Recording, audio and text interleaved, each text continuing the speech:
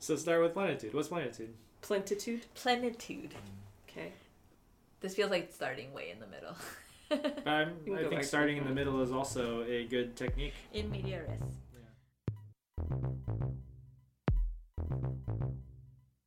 Welcome to Dispatches from Mount Kaz, conversations from a creative community. In this episode, Albert, Christina, and Aranea discuss abundance and how practicing an attitude of plenty is necessary for creating community. Where did you see it? I don't remember the source, but I remember reading that the opposite of scarcity isn't actually abundance. It's plenitude. It's enoughness. Brené Brown says enough. Yeah. It's probably better. I don't think she uses... I didn't seriously use plenitude, but... Or no, and then Alicia was talking about the idea of plenitude as one of her values.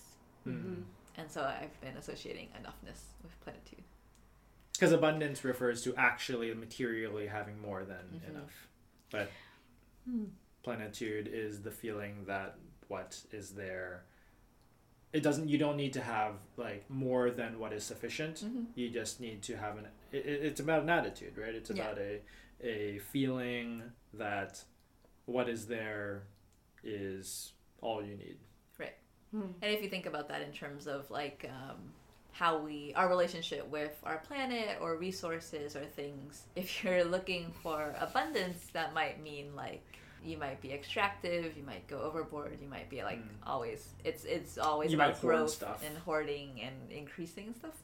But if you had a mindset of enoughness and like were able to actually feel that, like that is the true antidote to feeling scarcity, is feeling like, oh, I have enough, I can stop. Like I have enough and this is good. That feeling is really powerful.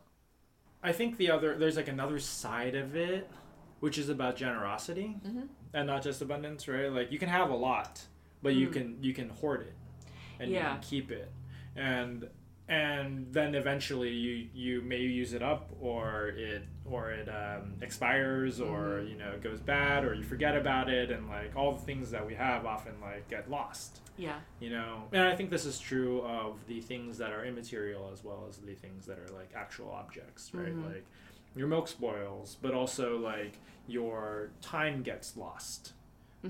Even when you have a lot of time, it can not go bad, but get forgotten because you're spending perhaps you're spending a lot of time worrying about how much time you have or whatever. You could have a lot of space, but you like forget to use it, and I think those are the pitfalls of like hoarding, and hoarding is a result of scarcity, not of actual sense of sufficiency, I guess. How did you hear us talking about it, or what was when did it spark click as a for thing? you? Yeah, that's a good question. Maybe I'll remember the answer as we're talking. So just to like actually say this at some point, one of the main tenets of Mount Kaz is that what do you say? You always say.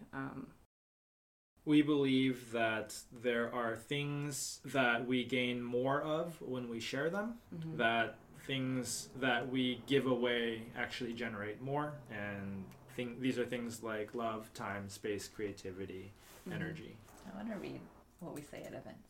Do you have it actually typed up? Yeah, somewhere? we had like in some of our earlier events we created like a Mount Kaz intro, like paragraph that we would read, Gotcha. And then we would kind of ad-lib it after we did it a couple times. And I'm We remembered imagining this is what you heard. So well, I've heard it at every event Yeah. that Mount Kaz does, But along I want with the listeners to hear it along too. with the land recognition. So yeah.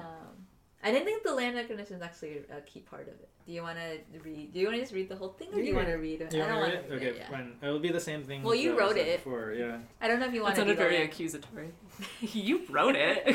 Yeah, the sentence is, Mount Kaz is a renegade community art space based on the principle that we have abundant resources when we share those intangible parts of ourselves, like our creativity, our space, and our energy. And I think one of the things that you've said in paraphrasing that is that when we share what we have, we all have more. Yeah, I think it's evolved for the language to reflect that better. Like that was the first sentence that we wrote, but the idea is that Yeah. Well, that those things grow through sharing. And I think because the seed of it was when we first moved here to this house. We had come from the Bay Area where we were both living. We had like a room in shared houses, and we like barely had living room space. I didn't have living room space. I was living in the living room. And we were, paying exorbitant Bay Area rent for these small places. And then we moved into this place, and it's like, whoa, we have like 2 living rooms. And a bedroom. And an extra bedroom. Yeah. And so it was sort of an immediate impulse of like, we have to share this. Like, we can't just be in this space and not invite people into it or use it. Well, I think the other part of the theory was that like there's all this stuff that's just not being used. Like that is not being used because it's being held privately, that's like we're afraid of letting it go, or and not that these are invalid fears necessarily, but like we're worried that people are gonna scope out our place to steal shit when we let people, like strangers, into our house. Like those are things that are kind of part of our culture and the way that we like think about using space and think about the way we think about like having space. But I think when we are able to open up this space, part of what we believe is that may encourage other people to open up their space. And if like 10 of our friends have like living rooms and like kitchens that we share with each other, then I don't need to go anywhere to like pay for a meal. I don't need to go that many places to like buy my entertainment. Like there's more stuff. We all have more stuff because we are willing to make more of it available. Right? Like things become commons. Actually, when we like section off areas and make them private and make them inaccessible to each other, we all have less of it. Because we're all confined to our little cells or our little like spaces. But if we were to just share all of the stuff that we had available, or at least within the community or within like the people who are close to us, and hopefully expanding the people who we're close to in our community, then more and more becomes available. Yeah. That's why I think the land acknowledgement stuff is really important. As part of it. So at the beginning of all of our events, we do a land acknowledgement of the land we're on. Because we're sitting in Corvallis, Oregon, which was the ancestral lands of the Kalapuya people who were forcibly removed. And to recognize the history of the land and the different people who have been on this land. And we can link, the U.S. Department of Art and Culture has a really good Honor Native Lands guide that people can use. And sort of where we got the practice from. But I think it's also calls into question, like, the idea of private space and ownership in general. I think partly because we are renting from Albert's parents, and partly because of the decolonization practices and just mindsets, but we don't really feel like we own any of this, and we are just caretakers, and we use that language pretty deliberately, like we're caretakers of Mount Kaz, we're stewards of this space, so sharing it is like pretty integral to that, because it's not like we own any of it. You don't own it. It makes me think of the way that like kings of old would like bury all their stuff with them. Yeah. And like in this kind of like desperate grasp to hold on to all the stuff that they've accrued. But they've established some kind of myth that it goes with them. Yeah, but when you're dead, you don't have that stuff anymore. There is no such thing as ownership. Yeah. Like everything is only borrowed for a certain amount of time, or maybe destroyed in that time that we have it. Yeah. But everything that we have now then is borrowed from the people who have taken care of these spaces in the past, and them from the people before them, and in the future this will go somewhere else and other people will take care of it. And if we can think of our spaces and our energy and our time as things that are merely in our temporary stewardship, right? Maybe we do better with it. Maybe we are more thoughtful about it. I feel like I experienced the realness of this message over a long period of time, Mm-hmm. like maybe over the course of the last year. Mm-hmm. And it probably became real for me after I witnessed it like physically happen quite a few times.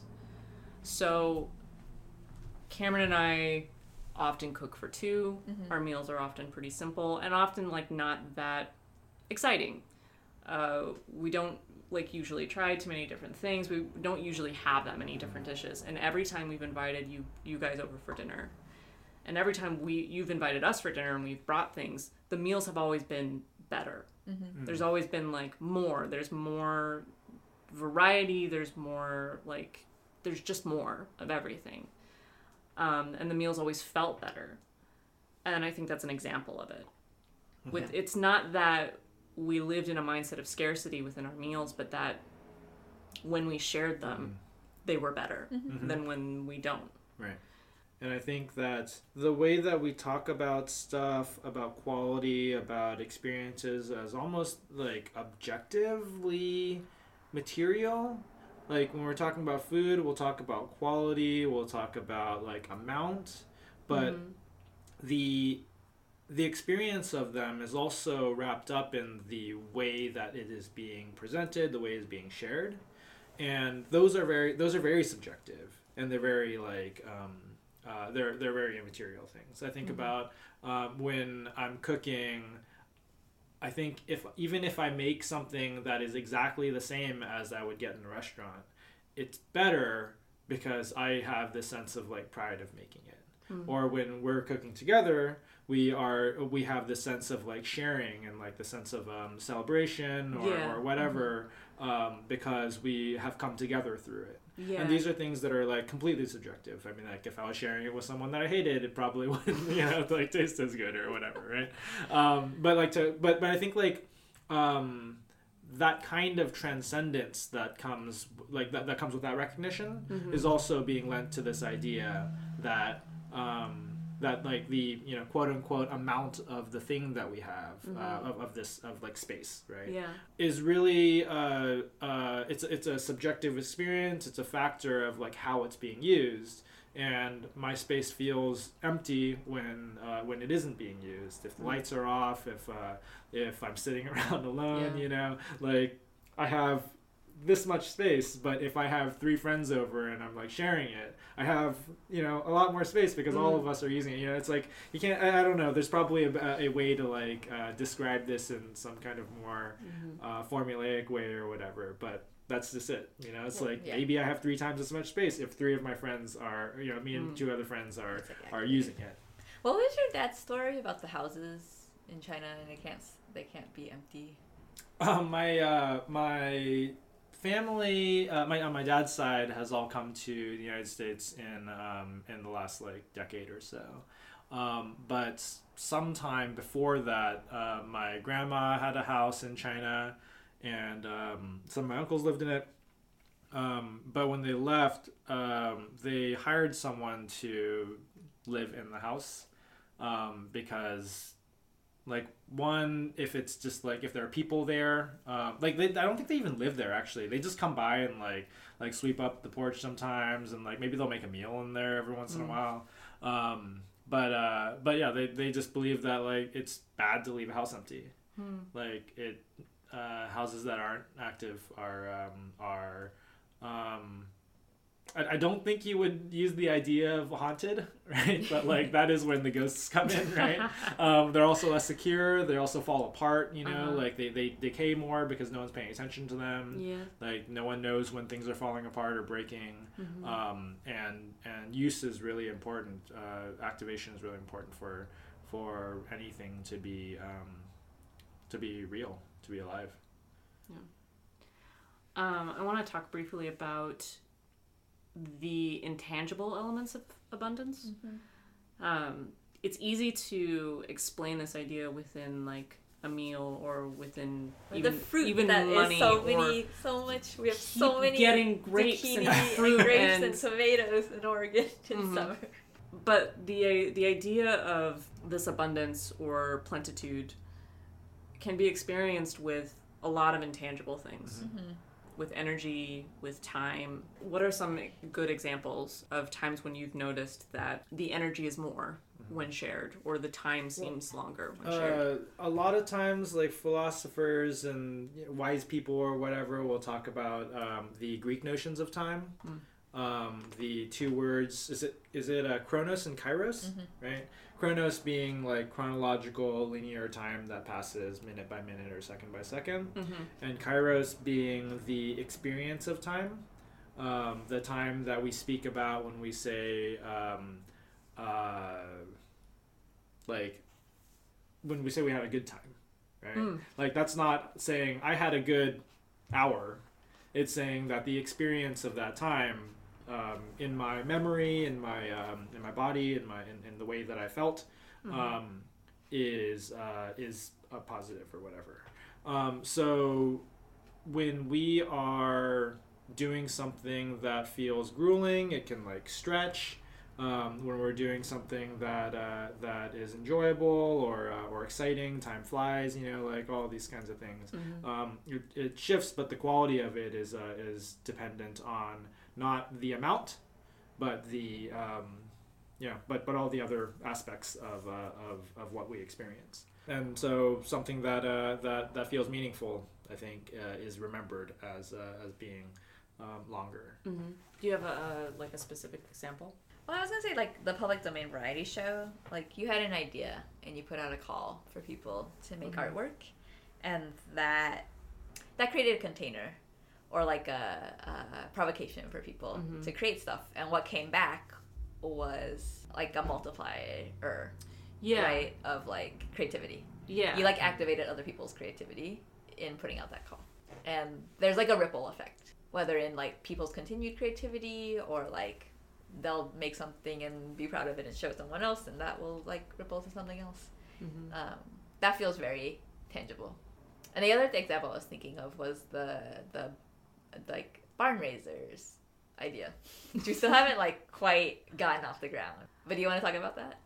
Yeah. So an idea I've been kicking around in my head stemmed from, there was a period of time where we were like helping more than one person move, or more than one person had asked, and you could tell from the way they had asked for help that they felt very self-conscious about it, like very guilty about being like, I need to move, and like, could you come and help me move? But Cameron and I are always very excited about that. We love giving the energy that we have to help people move a box from one space to another, which for somebody who doesn't own that box is so easy. When you have to pack up the box, or when you have to like decide where it goes, or when you have to decide how it's packed and then also move it, it becomes like so much more. So we know how helpful that is, and we know how it doesn't affect us at all in giving that. It's not draining at all. It's not draining at all. It doesn't affect our day. It doesn't affect our time. It's time that we get to share with that person doing whatever they need. And so I had this idea that we do a collection of days where we do the stuff that people need doing. It's not just hanging out and doing a creative project or just hanging out. It's like, we need to paint our kitchen. We need to get around to it sometime. So we have a day where everybody comes and that is what we do. But we also like get these things done, maybe. Like the idea of like barn raising, is it just in agricultural societies? Raising a barn in a day? Like any time that like the didn't whole professionalize it, right? Like, yeah, when you were making your own stuff, you needed someone to help. Yeah, your like friends and the whole town would get together to Yeah. like raise a barn in a day because that's what needed to happen. Yeah. How do I bring this back to the idea of abundance? I mean, it's that when you were helping people move in those cases, it wasn't like there was no drain. Yeah. It wasn't something that you had to like calculate how much energy you had or how much time you had, like if you were able to share it. Yeah, I think that's also true with like when our resident artists come. Like there's something about the fact that we're inviting them to something outside of their context that is something that we're offering them time that we get to share together while they're here. It feels like the quality of it is completely different than if they were to say spend exactly that amount of time like over the course of whatever period in their own environments working. It's something about, I mean, like there's something particular about the fact that it's being shared, that it's being given and received and you know, done without this kind of like exchange or like strings attached or anything.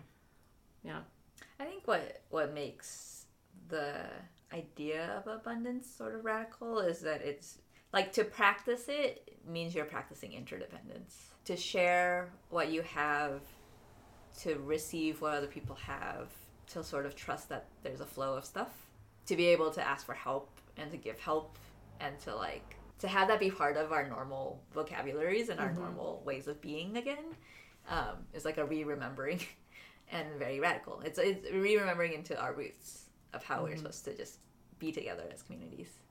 It's been pretty fun. I'm sorry. It's okay. Arne's eating some smoked Gouda. I am clinging a spoon against a plastic cup. It's making too much noise. Smoked Gouda and grapes are great.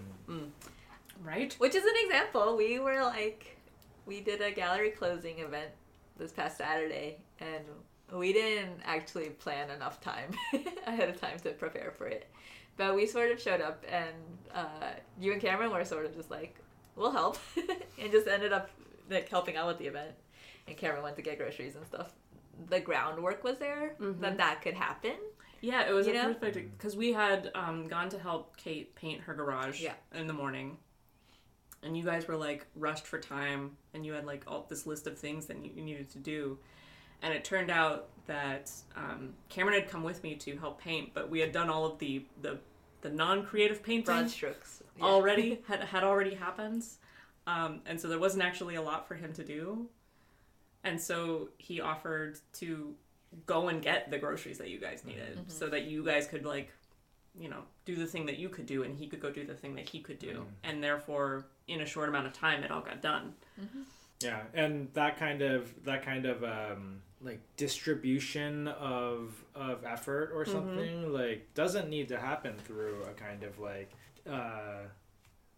what's the word? I don't know, like a job description or like even that. like a specific exchange, right? It's not like, oh, we're all here and like I'm gonna do this thing and you're gonna do that thing and we're trading that kind of thing. Yeah. But really, it's just like we're all hanging out and like we can give these things to each other, and we do. It's a and that exchange will happen organically.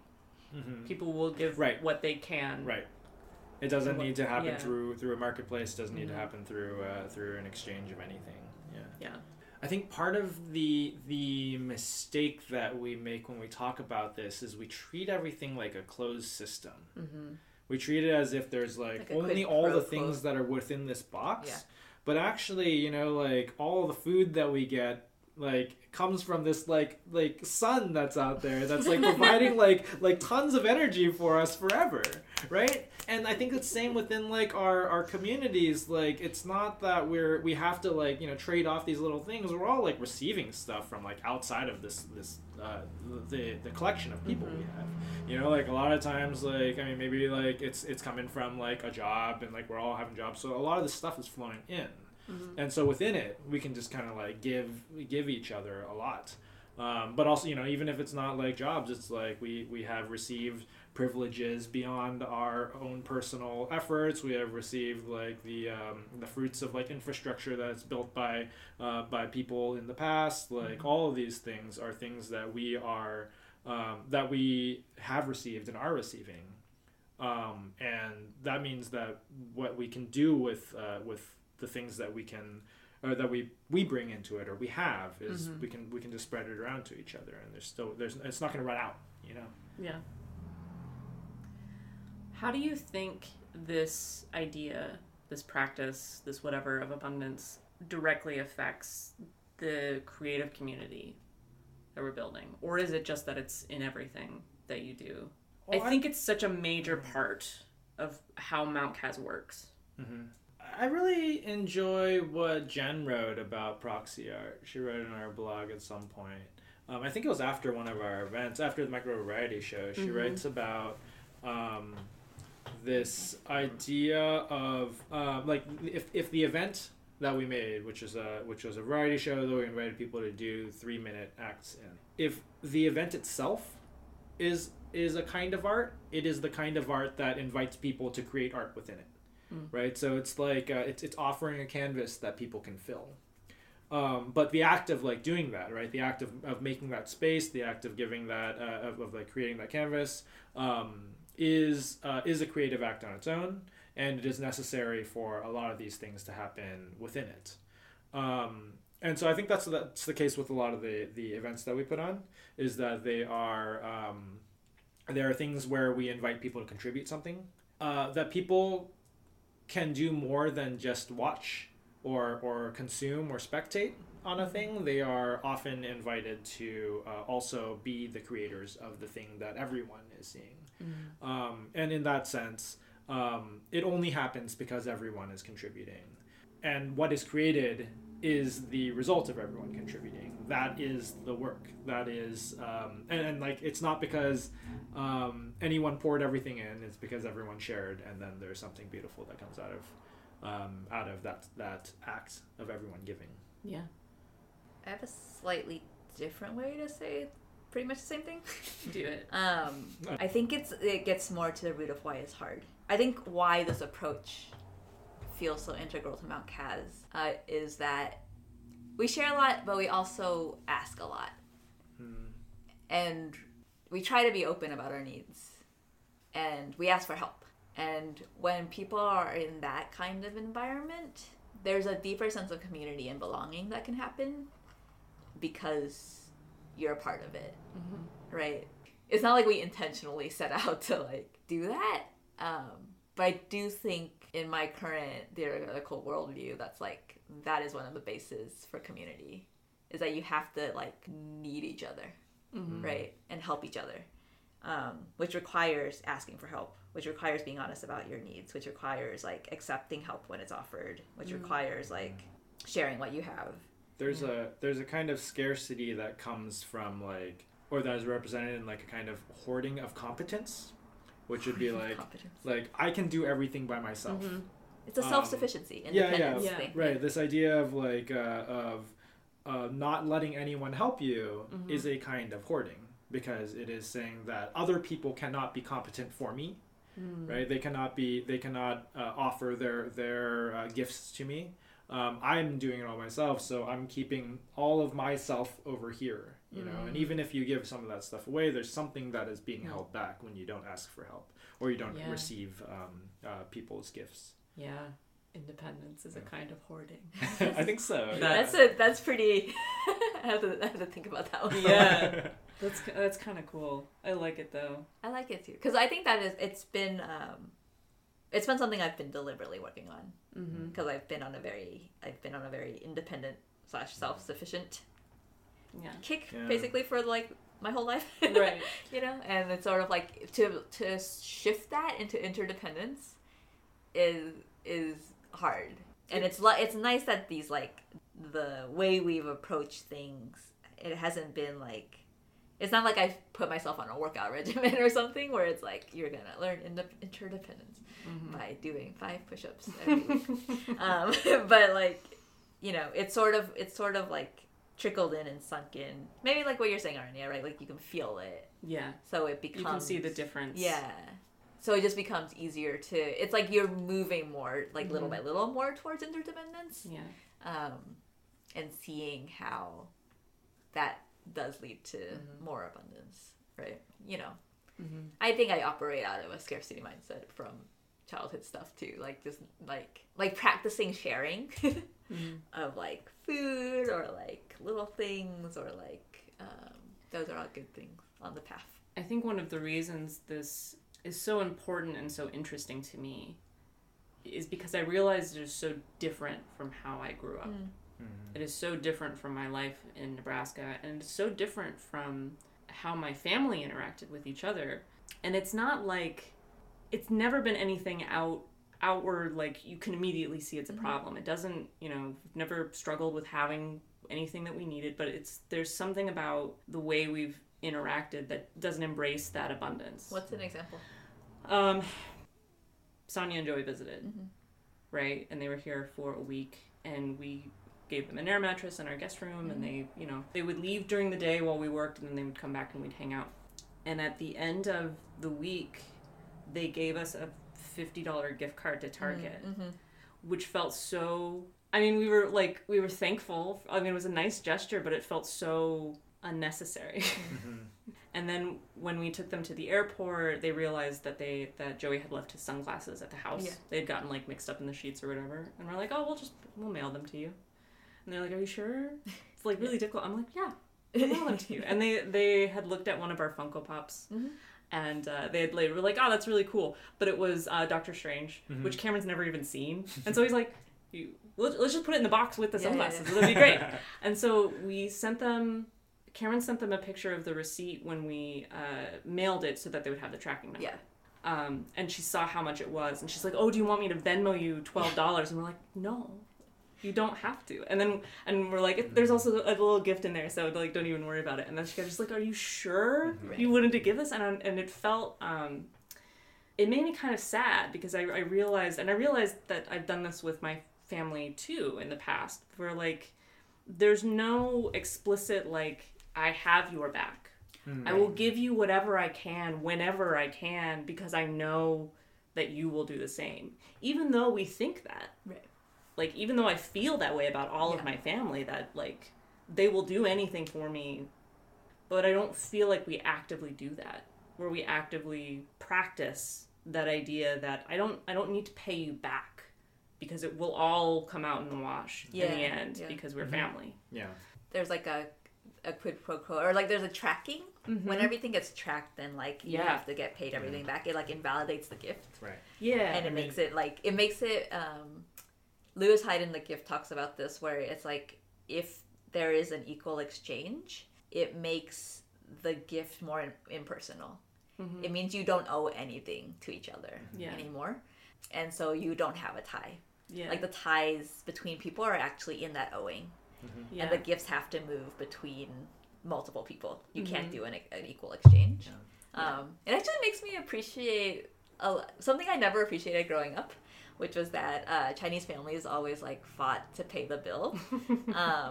And we always, like that, and then also like just giving of red envelopes and money like to each other's kids or to like younger generations and stuff. Like there was just sort of this free-flowing exchange of stuff, and I found myself noticing that when I would like go to dinner with family or like family friends or my brother, and like the moment I like tried to like split the bill or make it even, it changes the tone of the thing versus like, let me just get it. Or I have friends who are better about that, who'll just be like, let me just pay for it, and I trust. It's the same thing. Like I trust they'll work out in the wash, right? Like we're gonna go to more dinners, it'll be fine. Yeah. And that's the owing part. That's the like we're gonna go to more dinners, right? Yeah. If I balance it out and even it out now, like I could leave and never see you again. Exactly. And there would be no problem. Yeah. David Graeber says that like the exchange economy is based on the annihilation of relationships. This idea that we are totally equal all the time, and we can balance every account every time by giving the exact amount that something is worth and receiving the thing, or with each other to balance everything out in every interaction means that we never have to see each other again. We can always walk away from each other. Yeah. Which is such bullshit. Right. It's not. It's not true. You know. Right. Like even in my marriage, like we've learned over the course of a decade that like we are a partnership and it is equal, but it is not even. Right. And it never is. Right. Like there are times when like I always try to make things even. But it's hard. Like it's hard, and you can't. Like there are times when like I'm struggling with anxiety so tough, and I can't give my energy to like the house or the bill, all this kind of stuff. And Cameron pulls his weight, and there are times when the balance shifts. But there's never there's never an exchange. Yeah. It's just it will work out. Yeah. This idea of like.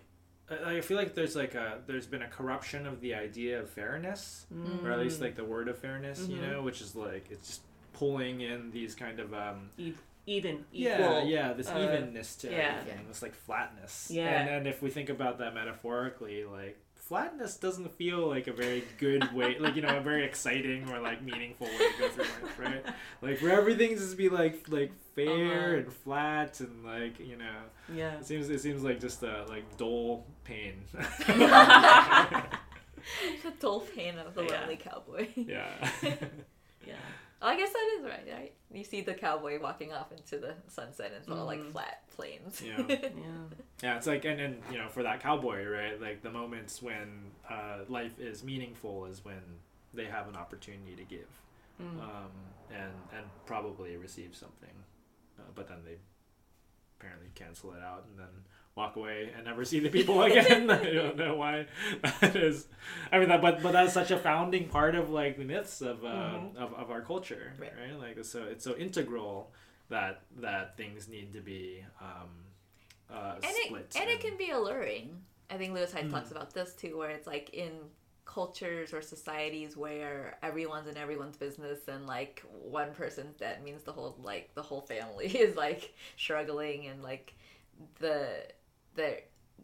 that myth of the independent cowboy and like, oh, I can just be free, like can be alluring. Yeah. But then when you get there, it's like lonely and boring, maybe. And also very stressful. Like, if you have to provide everything that you need all the time, that means you're constantly worrying about everything that you need. Or you like hoard a bunch of stuff so you don't have to worry about it, but then like it just sucks for like to exist like that because you're scared of losing it all, because that could mean that you're back in that scarcity again. I think the other muscle that it requires to practice abundance is faith, and sort of like a longer view of time too. That things will come back to you. Yeah. That what you invest is not like, it doesn't need to be like charted perfectly and have great projections, and your risk doesn't all need to be need to be solved. Spreadsheet doesn't have to balance. But you invest and it comes back to you in like a million different ways, right? Like you put in your time here and it comes back with like a meal later or whatever. And I think that maybe that is a sense that, again, I don't think we like set out to do this, but maybe people can feel it. Like there's a sense of like a longer term investment, or I don't like any of these words. There's a sense of like a longer term commitment to this community and Corvallis and whatever we're doing here, right? And I think people can feel that. And I guess I'm questioning it now because I'm like, did we start out thinking that way? So we didn't start out thinking super long term, but but we started out with like community at the core of a lot of the things that we talked about, and I think there is like something integral to community that is about trust, that like, you know, people are gonna give what they can, and a willingness to commit, you know, for however long, but you know, putting yourself into that space where you lean on people and they lean back. This might be a nice segue. I wanted to ask, when you first moved here, do you think it was easier to like just start incorporating the abundance or the plentitude idea from the get-go? My joke answer was, you gotta move from a really small space to a big space and feel like you have a lot. Stuff. But then you have to feel like, I don't, but I'm trying to like, I don't know why, in reflecting on it, it was such a no-brainer. Like, when we moved from the smaller space to the bigger space, we were like, we have to share this. Like, I don't. It's hard to know, because I feel like I've had that as a core value for a long time. Of you know, thinking about how to share well with the community and how to build community and things like that. Do you know when that started? For me? Yeah. Well, I've had a big family, you know, that you know, I wasn't always near them, but I've witnessed like a lot of people coming together and just like giving stuff to each other, you know, like and fighting over who pays for meals and stuff, you know, from when I was a kid. But for me, I think like when I started thinking about it really actively was when I started doing parkour, and when I realized that like the parkour community when I was starting was a bunch of kids on the internet trying to figure out like anything that they could, and for me it was really terrible to try to do things on my own. Like I was the kind of person who was kind of like shy about just like running around by myself, and part of it was that I just wanted people to hang out with, to Mm-hmm. like do this stuff with me, because it was weird, and like at that time it wasn't cool at all. It was like it looked kind of deviant, and it was pretty dumb because we didn't know very much. We didn't know what we were doing, so like we weren't very smooth about it. We were just like trying stuff. But also what came with it was like a lot of people sharing information, sharing rides to places, like, and just like trying to invite people to practice together. There was this like, it was a very club mentality, where it's like, we want people to join this thing and practice and share in our like passion for something that we've discovered together. And through that, for me, it was I got to think about what makes a community stronger. What are the kind of things that we need to do to recognize people who are new, to keep people coming who have been coming, things like that. And so I've been thinking about it for a long time. Yeah, I think maybe there's something about it where it's like you have to find the thing that is easier for you to share. For me, the space was easy to share, and like what we wanted to build here, and thinking about community in that way. Community was easy to share, right? Like my energy towards building a community was easy to share. I think it's been an ongoing journey to think about like how to share other pieces of myself, like time or money, resources, or like anything like food even. Because those are more rooted in scarcity. And I think what's been helpful for that is like the feeling of enough, like figuring out what enough is opens up that ability to share. Yeah. Because when I'm in a scarcity mindset about like I'm not making any money and I don't have enough and I'm living off my savings and I don't have any time. Yeah. And like when I'm in that mindset, I can't share any of those resources. But when I like actually do the work of tracking the spreadsheets and like doing the budgeting and like figuring out like the emotional level of money of like what really is enough for me and what's enough right now, that opens up that kind of stuff, and it opens up the ability to receive the abundance of like free stuff and the fact that not everything has to come from like work at a job translates to money that you buy stuff with, right? And I think why the space was easy to share is because I had enough. So I think and I don't think it's like, even if we're in a culture and a mindset where it's like hard or like it's everything's like, let me pay you back evenly, I think there are parts of people's lives that, depending on the individual, that are easier to share than others. Yeah. Like I think potlucks are really prevalent and easy, and people can like, I think like some of our friends are like really great about like hosting their space and like providing dinner for people, or other people are like really free with like let me help you fix this thing, or like let me help you out this way. We all have different things that we can give, and different things we feel more comfortable giving. Yeah. And so it's just more about, maybe it's about like expanding that. Yeah. Or practicing those things and then like letting that expand into other areas too. Yeah. I hadn't actually thought about that. That makes a lot of sense. I think my thing is time doing boring tasks. Like if somebody has a boring task, I love doing it. I'm like, you have a billion zines that you need folded?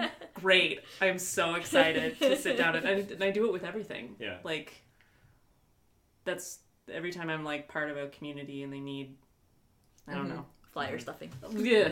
Yeah. Tons of pieces of paper need a stamp on the corner. Great. That's me. I guess I love giving my time for that. Yeah. I think like one of the most insidious things is I think the more you have one has internalized the idea that time is money, like the worse you will be able to be at like being in community and sharing. I think a lot about I can't remember where I read this, but I read an essay somewhere that said like, if you want to be better at serving the people around you, helping people, you got to build in time in your life. I don't know. I'm not very good at this one in particular, but they're saying, like if you want to be there to help out someone who's gonna be like who needs help on the street, for example, like someone who's like falls off a bike or whatever, like you got to build in like 10 extra minutes to your walk.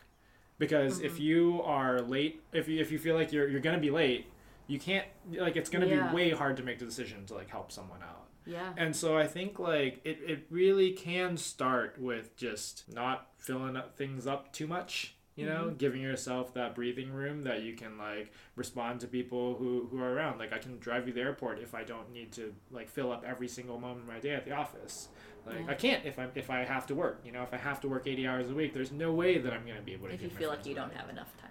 Yeah. Or as is. Yeah, and I think that like that time can translate to a lot of things, but if it becomes one of the things that is scarce in your life, then it ripples out to anything else that you could possibly share. Yeah. I think there's this funny ironic thing where it's like we're saying in order to experience abundance and plenty, you have to like not feel scarcity. But I think it is sort of this chicken or egg thing where it's like you have to trust the enoughness or figure out what that enoughness is for you in order to escape the scarcity. Yeah. Yeah, what's at the root? I think the mindset, I think it feels like a chicken and the egg thing, but I think there are very few things in your life that are like legitimately scarce. Right. Yeah. Certainly that exists for people, right? But because of our society, we instill in people's minds that everything is scarce. Yeah. That your time is scarce, your money is scarce, your stuff is scarce, your energy is scarce, you need to protect it all. Right. And I feel like just imagining that none of it is scarce actually allows you to see the things that really aren't scarce. The times when you really do have time to share, you really do have food to share, you have energy to share, you have expertise to share, you have, you know, money to share. Yeah. And none of these are things that have to be like constant, right? It's like, again, you're not on this and you're not doing this on your own. Yeah. If you're doing this among community, you can have you can have these things to share sometimes. Yeah. And sometimes you don't, and that's okay because other people have your back. But to recognize those moments that you do have that space, and to try to cultivate that is part of the key. That's why I like tracking it, and I'll send you the link to this article I wrote about tracking abundance in my budget spreadsheet. Yeah. I've heard you talk about it before. Yeah, because I keep track of my budget and what I spend and stuff, but I started putting at the bottom of my spreadsheets like all the stuff we got for free and the gifts and the abundance that we have.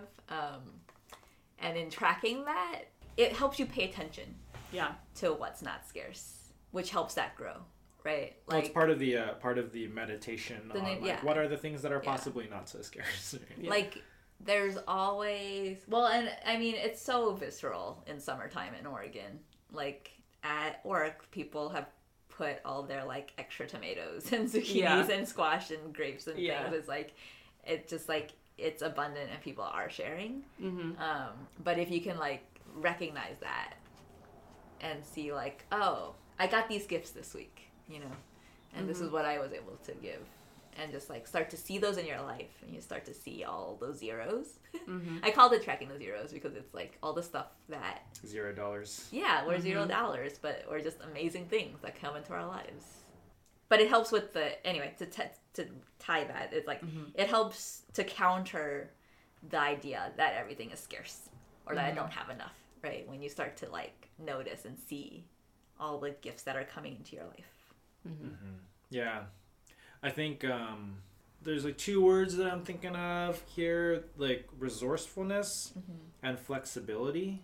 Like they feel like they're kind of two sides of this of a similar thing here that helps with abundance, which is like flexibility in the sense that you don't have to have like exactly this thing. And if you're willing to like accept that, like, you know, your day doesn't have to be exactly this routine, and it doesn't have to have exactly these kinds of meals, and it doesn't need to be filled with exactly this kind of person because you're trying to like get this exact career path with whatever, like, then you can be flexible enough to receive things that are free, that you find in the street, that people are offering, because they can fit in, you know, like if I don't just need to eat this kind of thing, or, you know, if I, within whatever my diet is, I have like a larger range, then then there's more for me to be able to receive.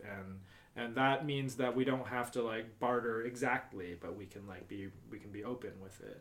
And resourcefulness, allows us to kind of get from a lot of different sources to find the things that we need from a lot of different places.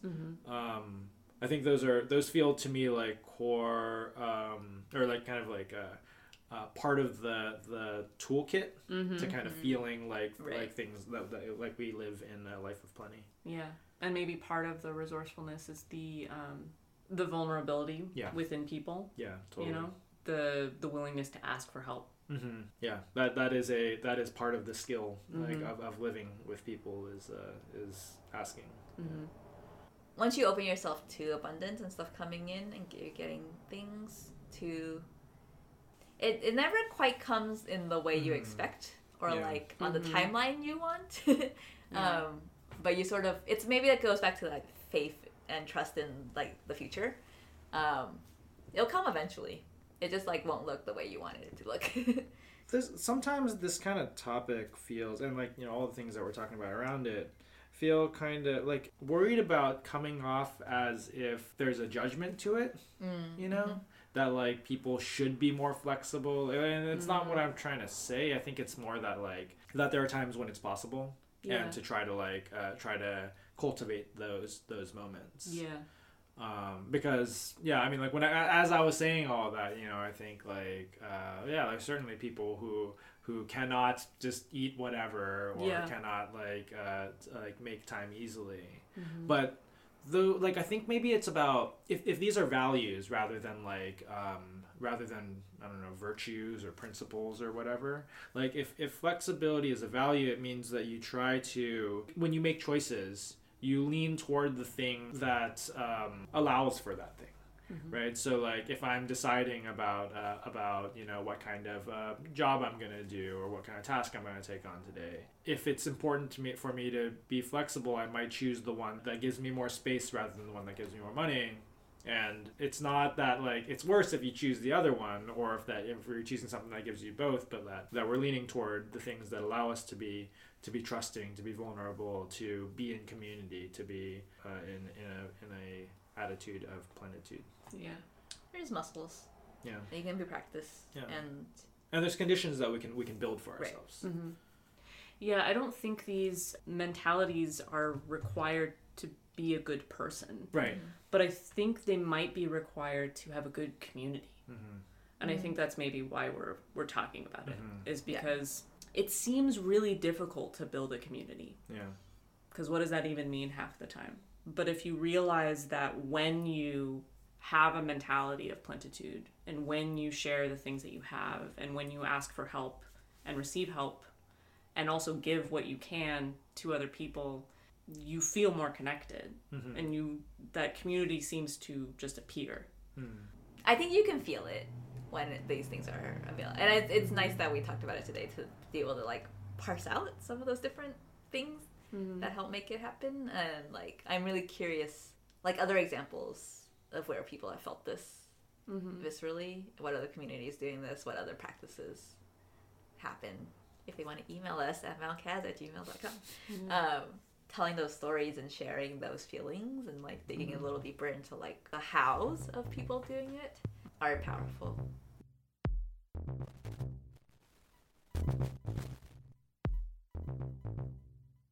You've been listening to Dispatches from Mount Kaz, recorded and produced in Mount Kaz Studios in Corvallis, Oregon. Check out the show notes for more information about the people and things we talk about.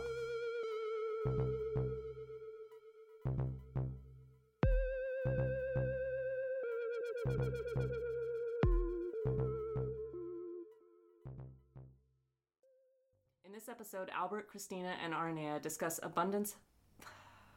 I messed up the typing of it. Wow. And then I just immediately went to read it, and it's wrong. Abundance, how practicing. Abundance, how practicing. How? How? But how, though? I'm Christina.